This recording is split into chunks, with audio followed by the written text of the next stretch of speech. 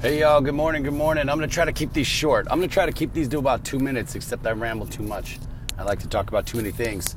Joel Pilka, Positive Life Company, Crush Life podcast, on my way to work. You know, I was talking last night about priorities, and I got something else I want to say quickly about schedules and what we add to our schedule and who we see and what we do. You know, living here in Phoenix, I have the amazing pleasure, I'm lucky enough that a lot of people visit here for other reasons, and I happen to live here. You know, some family members come through, some old friends come through, and, you know, for the most part, people are nice and they reach out and say, hey, I'm going to be in town. I know it's only a couple days, but it's for work. I only have a limited amount of time, but, you know, would you like to meet up? And, you know, there'll be a stretch here during the spring with spring break and whatnot that it's like every weekend. And sometimes you're like, oh, man, I want a night at home.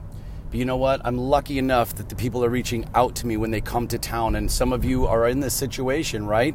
People maybe you haven't seen for a long time or whoever it might be comes to town. It's not the perfect night, but you know you want to see these people. And it's like, this is what I talked about a while back, getting uncomfortable, right? Sometimes you're at home and it's 7 o'clock and your friend hits you up and it's the only night they can hang out and they just got to town and they feel bad that it's short notice. But you know what? You got to get your buns out and you got to go see them. Because you got to furnish those bonds and connect and reminisce and live the old stories. Look at the science behind reminiscing. And, like, you know, that's why when we're around with our friends, it feels so good to talk about the old stories. It's healthy for your brain. It's healthy for your heart.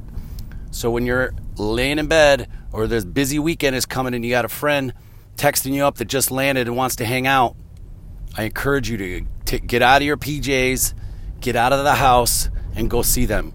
I know if you're like me, you're pushing 42, whatever, and it can get life can get tiring, but suck it up, go out. Trust me, you'll drive home thinking, man, I'm so happy I did that.